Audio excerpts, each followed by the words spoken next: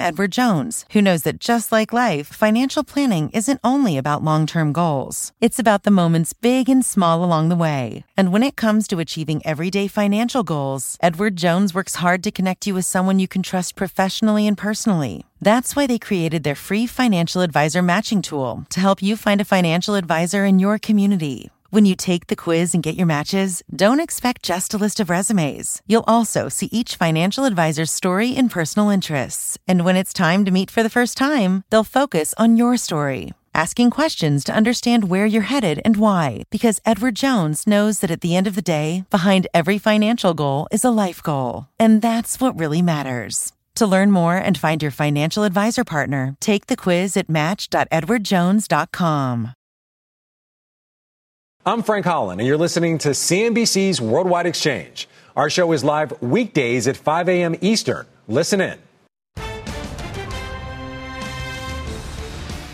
It is 5 a.m. at CNBC Global Headquarters, and here is your 5 at 5. Fizzling out. Stocks on track for a fourth straight day of losses as the 2023 stock rally appears to be running out of steam. Not so, though, for Bitcoin. Down this morning, but still up huge for the week, hitting its highest level since April of 2022. But that's not stopping Jamie Dimon from calling out the sector and its players, primary ones.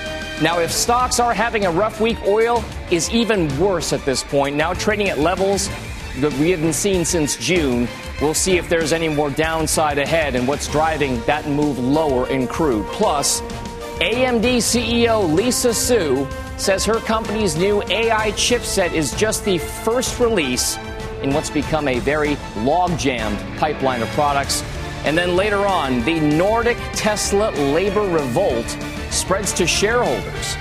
It's Thursday, December 7th, 2023. You are watching Worldwide Exchange right here on CNBC. Good morning and welcome to the show. I'm Dominic Chu in for Frank Holland on this Thursday morning. We'll kick off the half hour here with a check on U.S. equity futures, with the major averages riding a three-day losing streak at this point. But currently, the S&P is implied just about flat on the session at the opening bell. The Dow Jones down by about 60 points and the Nasdaq up by just about 36. The Dow, the S&P, and the Nasdaq, by the way, are on track to snap a 5-week winning streak at this point. Checking in on the bond market, yields are hitting lows not seen since September. Currently, the benchmark 10-year note yield is ticking ever so slightly higher, but it's still at 4.15%, a far cry from the 5.02% we saw just in the last couple of months at these cycle highs. The benchmark 2-year note yield just a hair below 4.61%, and the 30-year long bond 4.25%. Now, within energy prices, oil is coming off its lowest settle since June, down more than 6% or so this week, but currently you're seeing a little bit of a bid. WTI crude prices right around $70 in that big figure, up 65 cents or about 1%. We're watching that $70 mark very carefully. ICE Brent crude futures, the world benchmark gauge, $75.10, up about 80 cents, roughly 1% gains there as well. So we'll keep an eye on those crude prices. And then Bitcoin, by the way, pulling back a bit this morning after topping $44,000 at one point yesterday. That was, by the way, its highest level since April of 2022. But enthusiasm for the asset not doing anything to sway J.P. Morgan CEO Jamie Dimon, speaking on Capitol Hill just yesterday. I've always been deeply opposed to crypto, Bitcoin, et cetera. You pointed out the only true use case for it is criminals, drug traffickers, anti-money laundering, tax avoidance. If I was the government, I'd close it down. All right, Bitcoin price is currently $43,356, as you can see there, down about 1 1/3%.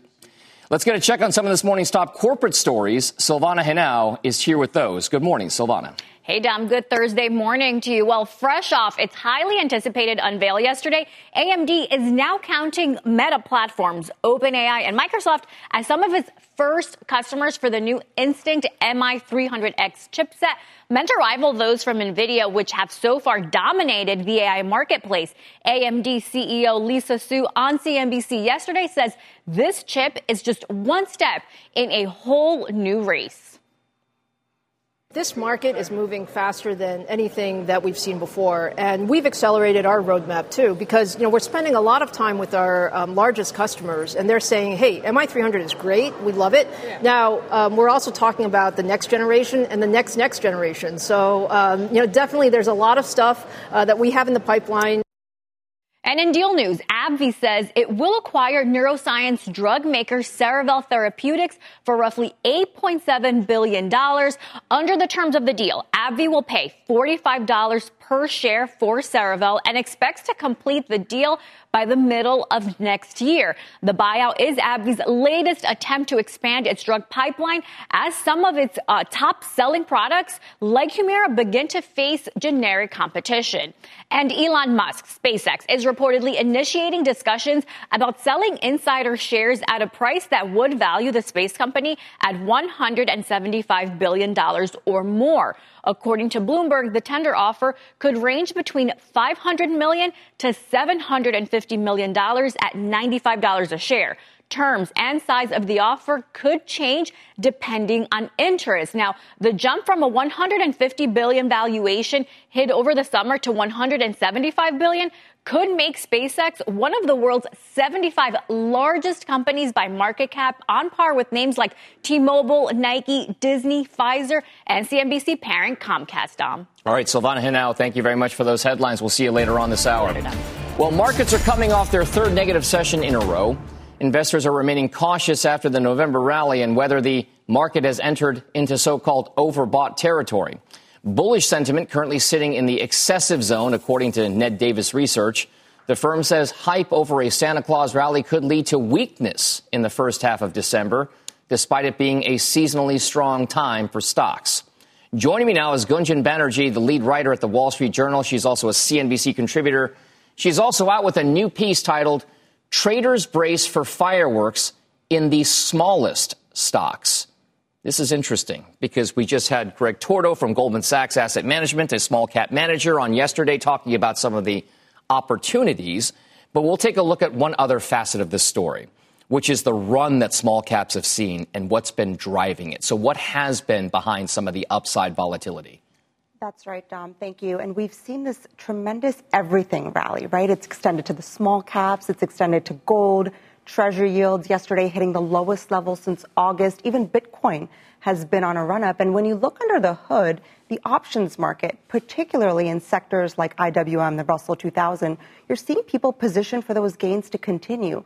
People are paying up for options that could profit if those groups kept up this unbelievable rally. And it's really a sign of bullishness there. Just how strong is the options activity on a relative basis compared to what it historically has been or what the average trading volumes have been? How many people are buying so-called call options or bullish bets on that small cap ETF? It's been tremendous. We saw activity hit an all-time high on Friday. And yesterday, for example, calls activity in TLT, one of the biggest Treasury ETFs, also hit one of the highest levels on record. So there's really been a burst of activity in these sectors. And the IWM trade has really been at the center of this soft landing trade that's dominated markets in the past few weeks. Of course, that is being tested this week. Well, if you take a look at the reason why there is this buy everything mentality, is there a reason why they're focusing specifically on places like the Treasury market and long-term Treasuries, right? Because that's what the TLT tracks.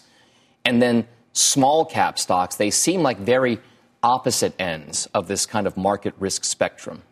That's such a good point. They do seem like opposite ends, but they both come down to this wager that the Fed is going to lower interest rates next year. It's all about real yields declining, and people are expecting that to help treasuries. People are expecting that to help the smallest companies in the market, which, as you know, they tend to be the most leveraged. They're the most sensitive to interest rates and borrowing costs. And they've really gotten crushed over the past year. So I think now people are saying, hey, if yields fall as they have, if the Fed cuts next year, that could give that sector a boost. And people have been trying to catch up there. That sector has underperformed this year, of course, underperforming the Magnificent Seven. And I think people are betting that maybe it can be this big rotation moving forward. This kind of activity is great when it's working. But when it doesn't work, it can go wrong really quickly. That volatility aspect has been absent from the large cap market. The CBOE volatility index is languishing somewhere around 13 at this point, or maybe even below that. What's the outlook for volatility given the fast run-up that we've seen in options activity tied to some of these parts of the market? It's so fascinating because when you look at the S&P 500 index, people are not really expecting a lot of volatility there. The VIX has been edging lower towards some of its lowest levels this year. No one wants to hedge the S&P 500 right now. I think they're expecting things to stay calm and for the NVIDIAs and the Metas of the world to kind of carry us through the rest of the year. And that is so not the case in the Russell, which has been at the center of volatility. And I think people are expecting more fireworks there. There's really been some unbelievable divergences in how the Russell is trading compared with the broader market. It was up 3% on Friday, was holding on to some of its gains yesterday and trading before turning lower. So I think that's been at the center of market action. I think that's the biggest thing to watch, especially with jobs tomorrow, as to how people are positioning in the soft landing trade. That's where people are placing their bets. It's all about the Fed, apparently. All right, Gunjan, Banerji at the Wall Street Journal. Thank you very much. Thanks, Dom. All right. Well, coming up on the show, we've got a lot more on Worldwide Exchange, including the one word that investors have to know today. But first, the commercial real estate debate rolls on after a market-moving call from Muddy Waters chief Carson Block, taking a fresh bearish take on the sector. We'll speak with one CEO who's on the other side of that Carson Block short on certain parts of commercial real estate. Plus, much more on oil's sharp move lower and why energy majors have been largely unscathed in the sell-off. And later on, new Wall Street donor darling Nikki Haley is facing heat in last night's Republican presidential debate. We'll break down the details. A very busy hour still ahead when Worldwide Exchange returns after this commercial break.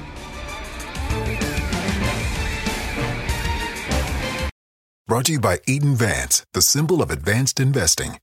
What's inside your ETF? With Eaton Vance High Yield ETF, you know. Inside, you'll find smart bond selection from a specialized team with deep fixed income expertise.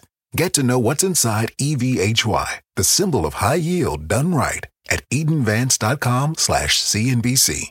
Before investing, prospective investors should carefully consider the investment's objectives, risks, charges, and expenses.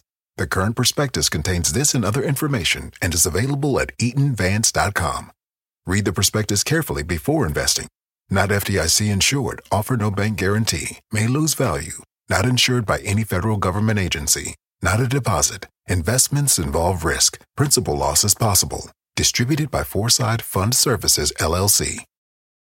Support for this program is provided by Chevron. Demand for energy is projected to continue rising in the future. To help keep up, Chevron is increasing their U.S. oil and gas production, and they're innovating to help do it responsibly across their operations, including their Gulf of Mexico facilities, which are some of the world's lowest carbon intensity operations, helping supply energy that's affordable, reliable, and ever cleaner. That's energy in progress. Learn more at chevron.com/meeting demand. Welcome back to Worldwide Exchange. One of Wall Street's most notable short sellers is setting his sights on commercial real estate, focusing in on Blackstone's mortgage trust. Muddy Waters Carson Block revealing he's betting against that real estate investment trust, signaling he expects commercial real estate's troubles to drag on into the next year, sending that stock, as you can see, sharply lower yesterday. Lower again, as you can see in the pre-market this morning. Speaking to CNBC yesterday, Block laid out what he sees as a difficult road ahead for commercial real estate. It's pretty well known that office is facing a lot of headwinds. I mean, this is really the perfect storm for office landlords, but for commercial real estate in general, because as interest rates have gone up, the values of the real estate have gone down. For more on where the commercial real estate sector stands, let's bring in Hessam Nadji, the CEO of Marcus & Millichap, which provides real estate and mortgage brokerage services for commercial properties. You could say that he's an expert on commercial real estate. Do you agree with Carson Block? It was a pretty negative message that he put out on our air just yesterday. Good morning. Great to be with you. I think the book is being judged almost entirely by the office sector. The perceptions and the reality of office being hit very hard, like shopping centers were 10, 15 years ago because of e-commerce. is really rippling throughout the entire industry. So you have apartments, self-storage, hospitality, mobile home parks, medical office that are performing very differently. And you have retail, including the bread and butter, brick and mortar neighborhood and community centers that are making a huge comeback because of the fact that they've had 10 years to basically reposition, remove a lot of stock, and reinvent themselves.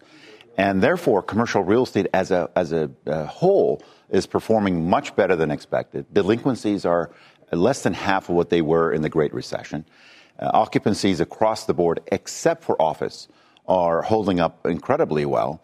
And even within office, newer product has vacancy rates that are around 11%. 10 years or older product, especially in urban markets, has a 25% vacancy rate. So the variations of commercial real estate is where the money's made, and the generalizations is where money's lost. Okay, so let's take generalizations off the table and go specific. What's leading and what's lagging in that portfolio of commercial real estate that you just laid out? The number one asset class right now remains industrial warehousing because there's been so much consumer strength and e-commerce demand creating the need for warehouse distribution space that is modern and has just-in-time inventory capabilities and proximity. The last mile issue with e-commerce is still a huge problem, but industrial continues to do very well. Multifamily apartment rentals are doing very well because houses have become so much more difficult to afford for consumers. They're staying as renters longer. The renewal rates on apartment leases are at a multi-year high, and those rents are growing in the high single-digit year-over-year levels because people are staying put, and they like where they're already living. So occupancies on apartments is doing very well. And retail is the comeback kid. It was the dark horse. Everybody wrote it off, and there was 10 years of pain in retail. I've just come from a tour throughout California, Texas, Florida, and here in New York in the last 3 or 4 days for a retail shopping center convention. All the major owners are here. Our the major tenants are here. For ICSC is the trade group for retail. The optimism for retail and pricing power that owners have today on retail is unique in 20 years. Nobody's talking about these things unless you're in the industry. So let's talk about that supply-demand dynamic in the shift, because ultimately where it plays out is in price and valuation. Right. Interest rates have upset a lot of models over the course of the last 2 to 3 years. What exactly does the valuation picture look like right now? Are there values to be had? Can deals get done in commercial real estate? Great point. Sales transactions are down 50, 60% this year for the very reason you mentioned. Interest rates have shocked the valuation part of the equation. Lenders have pulled back from lending because of all this concern, and legitimately so over the last year. But prices are adjusting. It takes time for sellers to come to terms when they have to sell a property that your current price is not what it was a year and a half ago. Interest rate increases directly translate to price reductions, and that's happening gradually. We're seeing somewhere around the 15 to 20% price reduction from peak across the board, and that is creating transaction velocity now. The sideline capital waiting to come back in is at a record level. Gotcha. Hessam Nadji, Marcus Millichap, thank you very much for the insider look. Thanks for having me on. Commercial real estate. Great to see you. All right. Well, still ahead on Worldwide Exchange, the artificial intelligence stock not living up to the hype this morning. It's your big money movers and morning mystery chart. We'll reveal that coming up next after this break.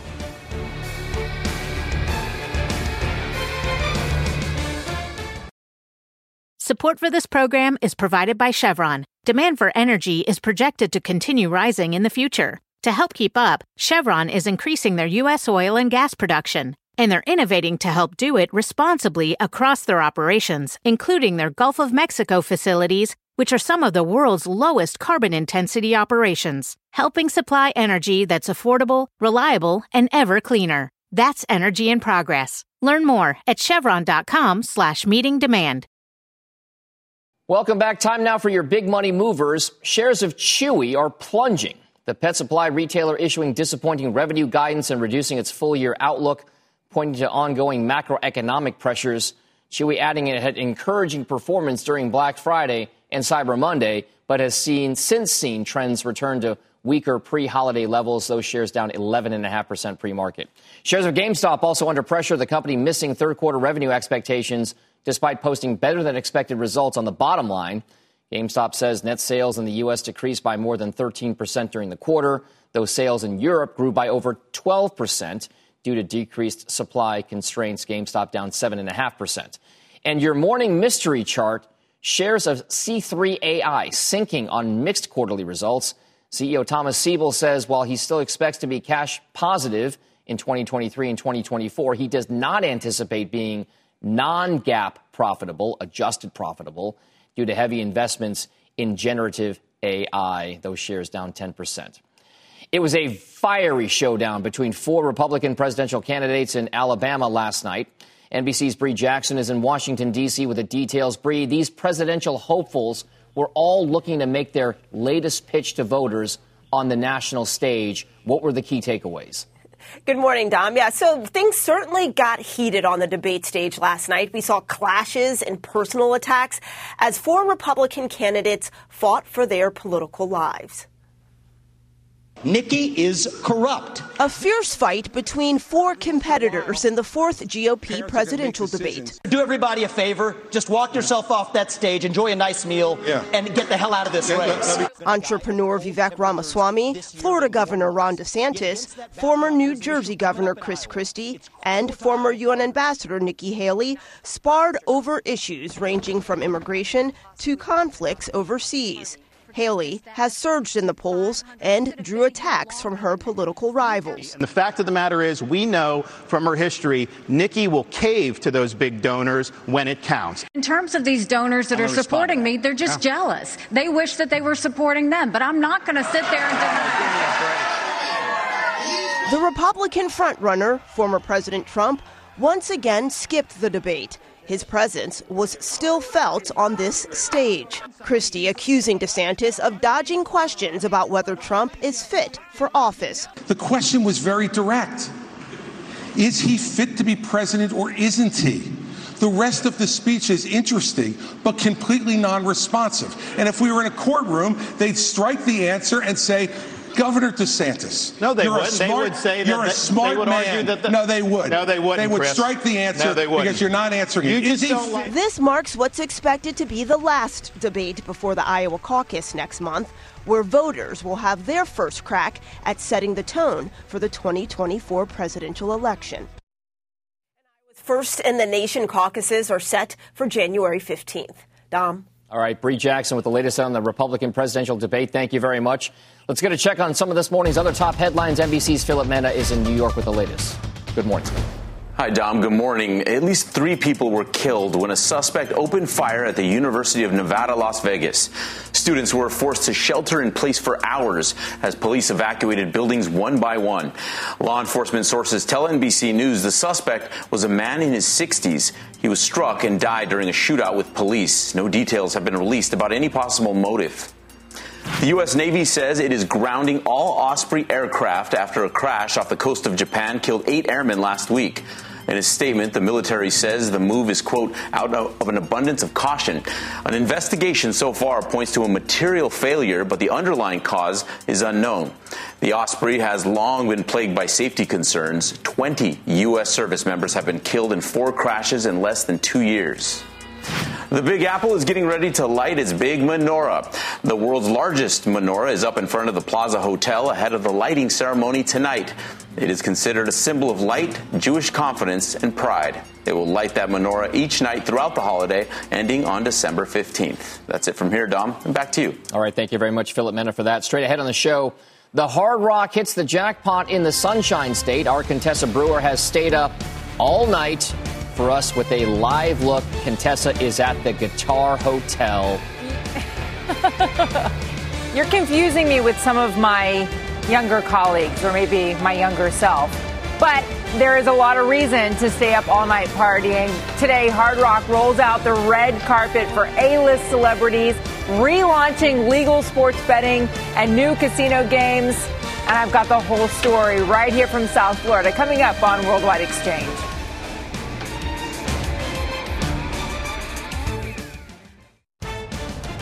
It is 5:29 a.m. in New York, and there's still a lot here on Worldwide Exchange, so here's what's still on deck.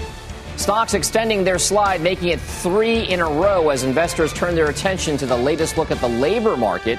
Futures are searching for some direction right now. The energy sector fueling some of the market's pullback as recent OPEC production cuts do little to stem crude's price pressures, the key catalyst that could change oil's momentum. And a high-profile exit for Apple as the executive behind key technology in some of its top-selling devices looks to bid Cupertino adieu. It is Thursday, December 7th. You are watching Worldwide Exchange right here on CNBC. Welcome back to Worldwide Exchange. I'm Dominic Chu in for Frank Holland on this Thursday morning. We'll pick up a half hour here with a check on U.S. equity futures. The Dow and the S&P are riding 3-day losing streaks, and it could continue today, but for right now at least. The Dow Jones is implied lower by roughly 71 points. The S&P just about flat on the session, with very modest gains in the NASDAQ implied higher by just about 33 points at the opening bell. Now, for the week, the Dow, the S&P 500, and NASDAQ are on track to snap a 5-week winning streak. As you can see here, the Dow Industrials, S&P, and NASDAQ composite week-to-date just kind of in the red here. The NASDAQ composite pacing those week-to-date declines. Turning now to the bond market, the 10-year Treasury note yield hovering at its lowest level, just near the lowest level since September. Right now, those 10-year note yields ticking ever so slightly higher to 4.15%, the 2-year note yield 4.61%, and the 30-year long bond 4.25% right now. Within Europe, markets are in the red following weak manufacturing data out of Germany, the biggest economy out there.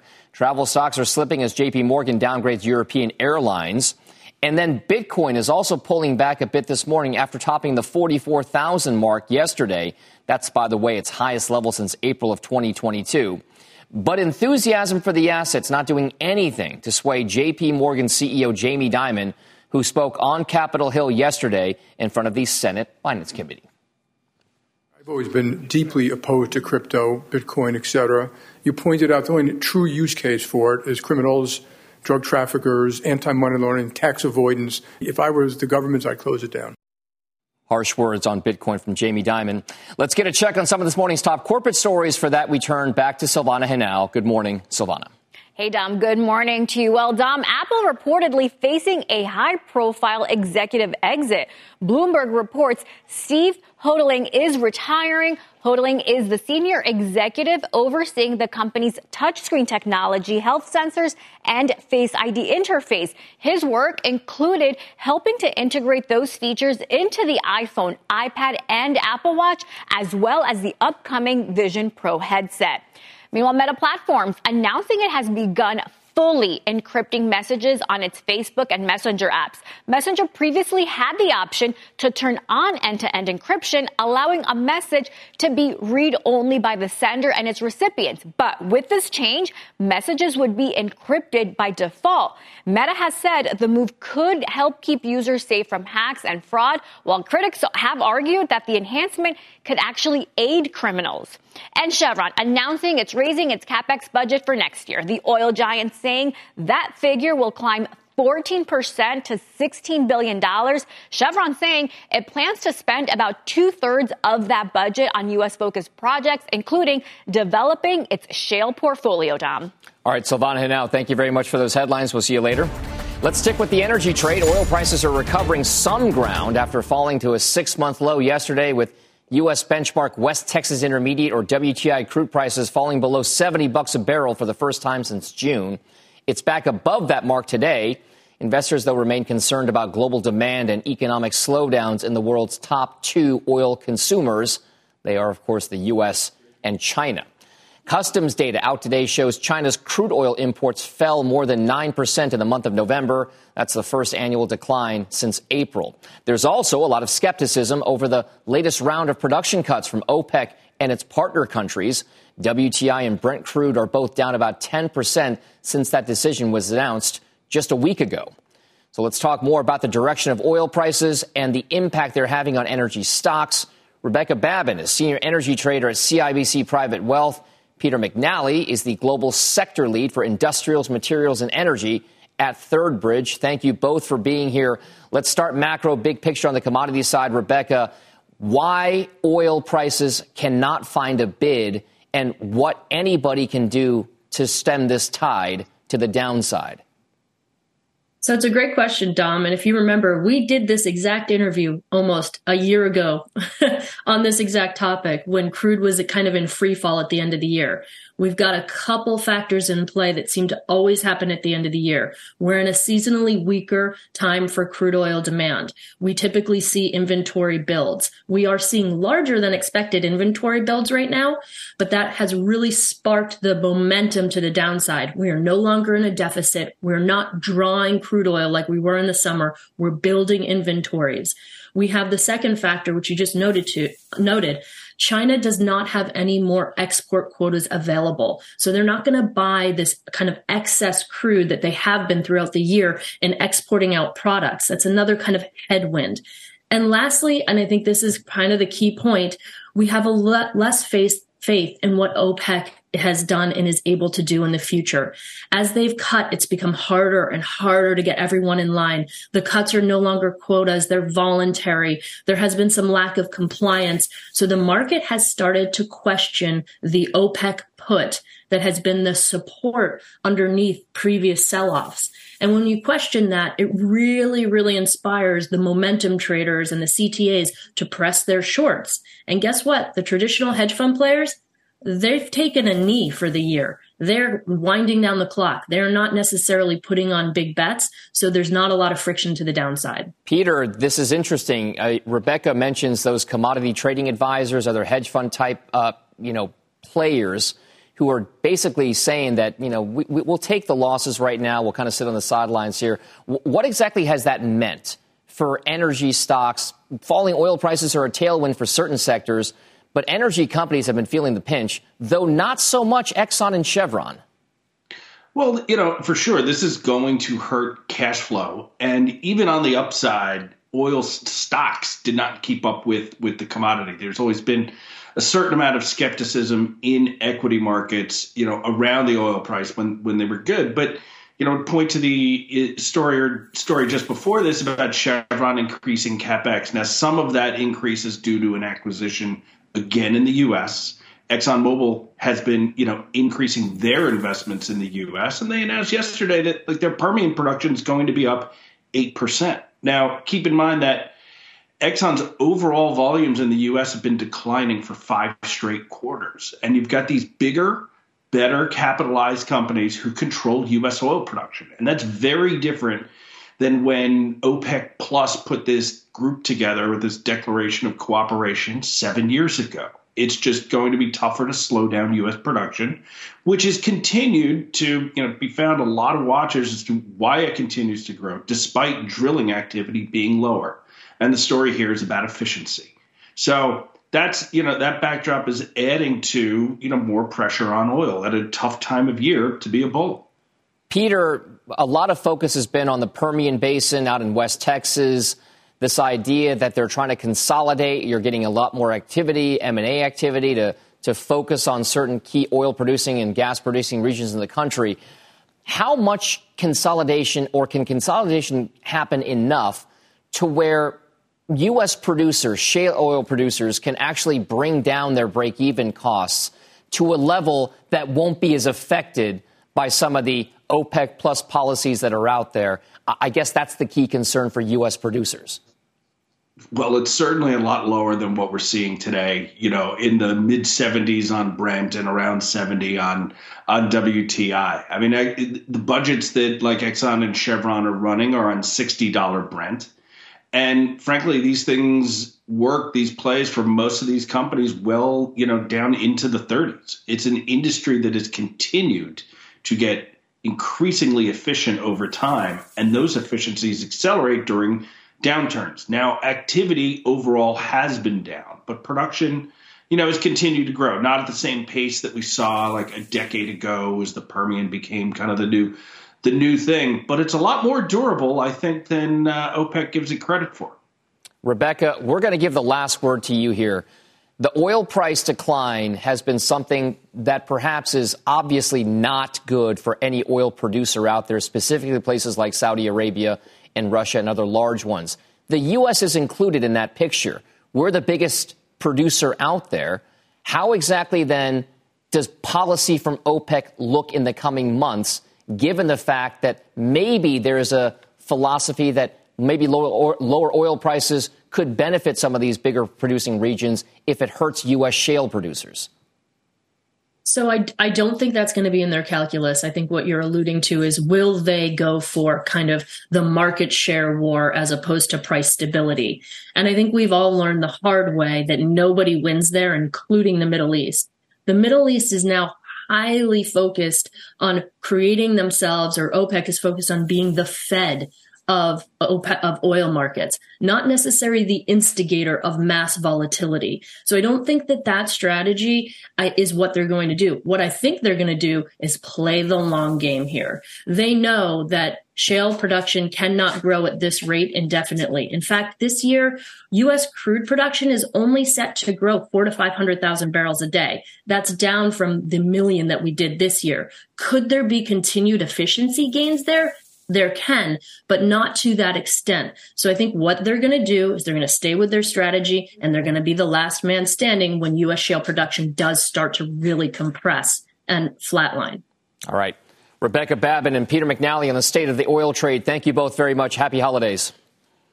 Thank you. All right. Well, it's official starting today. Florida is joining other states in offering legal sports betting to all of its residents.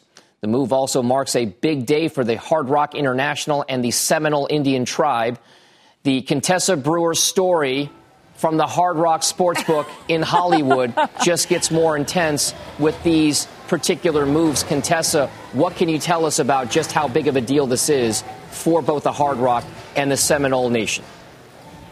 Yeah, the Contessa Brewer story is that it is a big story, Dom. The retail sportsbook here at the iconic Guitar Hotel in South Florida will welcome bettors in today for the first time to make their wagers on sports in a state where they haven't legally been able to do it since 2021. Court challenges, legal wrangling forced the Seminole tribe, which owns the Hard Rock brand, to cease sportsbook operations in the state. But court rulings have come down in favor of the tribe, and Hard Rock is pushing forward today. The gaming industry considers Florida a super state because of its population, the third biggest in the nation, and it has a dozen powerhouse sports teams. What's more, Hard Rock and the Seminoles have a near monopoly in this state. It's an amazing event for us because, number one, it gives us the full scope of product that, frankly, we haven't had. We haven't had the game of roulette. We haven't had the game of craps. But more importantly, after 10 plus years in legal challenges, we now offer sports betting, not only live in person at all of our facilities in Florida, but throughout the full state of Florida through the mobile app. And it's something we're real excited about. I say near monopoly because there are opportunities for the pari-mutuels to offer sports betting if they work out a partnership with the Seminoles. In theory, that could benefit, say, Penn Entertainment, which owns a race book near Orlando. When I asked Penn if they're already starting those conversations, we don't comment on business development opportunities that we may or may not be pursuing. Okay. This is expected to contribute mightily, though, to the nation's overall sports betting market. There are predictions Florida could soon overtake New York as the leader in terms of the amount wagered. In October this year in New York, that was more than $2 billion. And the state's making a lot because the tax rate in New York is 51%. Hard Rock has a big reason to celebrate, rolling out the red carpet for A-list celebrities, Dom, who will help kick off this new era of sports gambling, live dealer roulette, which is my game, and craps as well. All right. So, Contessa, how exactly can investors participate in the upside to this success in gambling, specifically when it comes to the Florida market? Because it's tribal gaming, right? And what I always say is if you only look at the commercial operators, you're leaving more than 40% of the betting market in the United States off the table. Or are you leaving it on the table? At any rate, I think one way to look at this is who are the suppliers? Who's going to participate in an upside? Is it the tech suppliers? Is it the games makers like Aristocrat and IGT and Light and Wonder? We know that there are investments in the debt of Hard Rock, and that's one way to go about it. But also to look in the future about whether Hard Rock remains private, whether there's a spinoff in the digital space coming down the road. I think that there's a lot of interesting ways. If you think Florida is the big move that the gaming industry thinks it is, a lot of ways to participate, Dom. All right. Contessa Brewer at the Guitar Hotel in Florida. Thank you very much. We'll see you throughout the course of the day. Coming up on the show here, continued fallout for Tesla over an ongoing labor union dispute in Europe as one pension fund there looks to hit the EV maker where it hurts the most.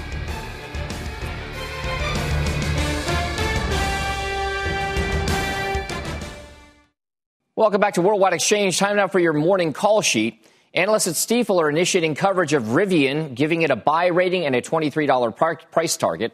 Stifel citing margin expansion factors for next year and beyond, including new technology and rising production. Those shares up about 2.25% pre-market.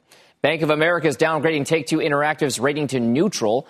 A big focus is the company's Grand Theft Auto 6, with B of A saying, in part, not enough is known about the quality of the game following its trailer launch earlier this week. Those shares down about 1.33%. And then Goldman Sachs initiating coverage of Avis Budget Group with a sell rating and a $164 target price. Goldman saying that while Avis has been executing better than rival Hertz, it sees a more limited catalyst path ahead. Those shares down roughly 1.5% in extended trading. Time now for your global briefing. Shares of Rakuten Bank falling sharply in Japan, tracking for their largest single-day drop in more than 2 months. This after its parent company said it will cut its stake in the lender, offering up more than 24 million shares in an overseas secondary offering at a 9.8% discount to yesterday's closing price. One of Denmark's largest pension funds is selling its stake in Tesla in protest over the EV maker's refusal to sign collective bargaining agreements with the country's labor unions or those in neighboring Norway, who've been on strike since October. Labor unions in both countries say they will soon start blocking shipments of Tesla cars meant for Swedish markets. Australia's Woodside Energy and Santos say they are in merger talks to create a $50 billion global oil and gas giant. A combination would be the largest corporate deal in Australia in years and comes less than 18 months after Woodside merged with BHP's oil and gas business itself. Those shares both up in overseas action. Well, coming ahead on the show, the one word every investor needs to know today, plus growing caution. The trends Andy Jassy tells CNBC he's seeing from Amazon's customers when it comes to spending. We'll be back after this.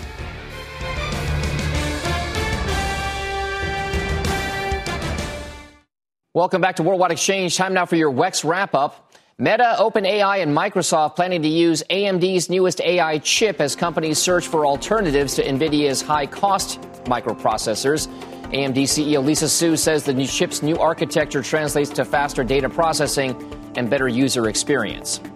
Speaking of AI, Google launching the latest version of its Gemini AI model. The company says Gemini will be licensed to customers through Google Cloud and will power consumer-facing apps like the Bard chatbot and search generative experience. Shares of Nikola plummeting on news it plans to raise around $100 million through common stock sales and $200 million through convertible notes. The stock is down more than 60% this year with a market cap of just around $350 million. In China, exports growing for the first time in 6 months during November as discount pricing by factories attracts more buyers and helps boost slumping demand. AbbVie says it's acquiring neuroscience drug maker Cerevel, the therapeutics company, for roughly $8.7 billion.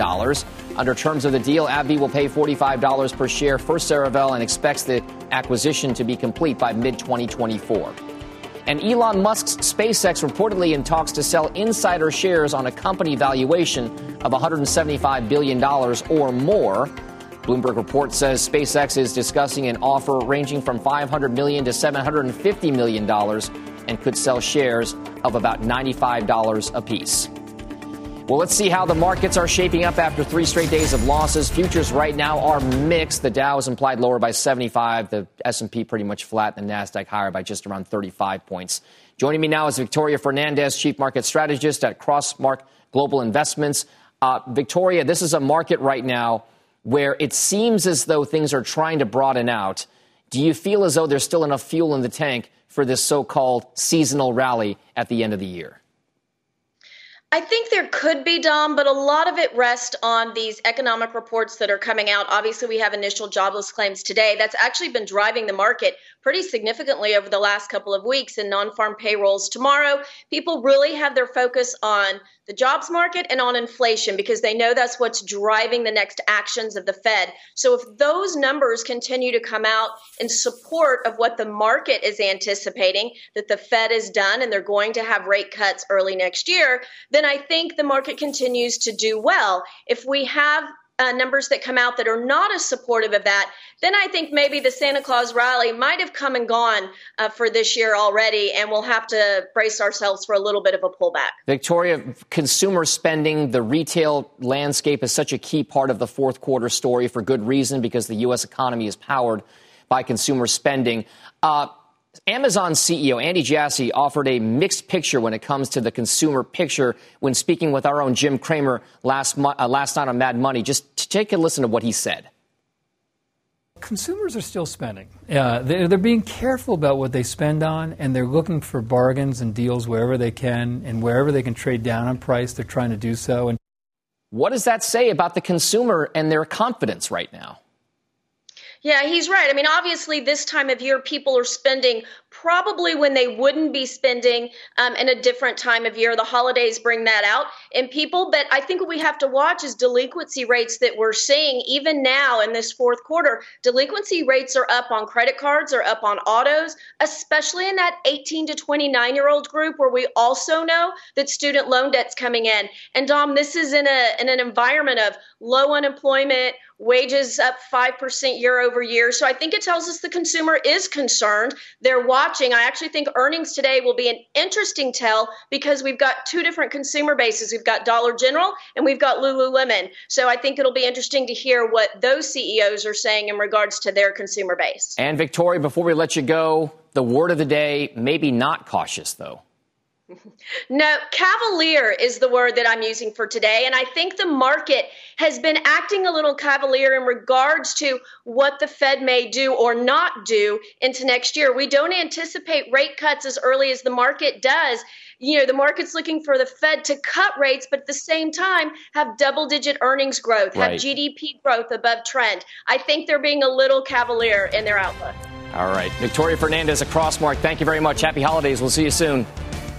Squawk Box is coming up next.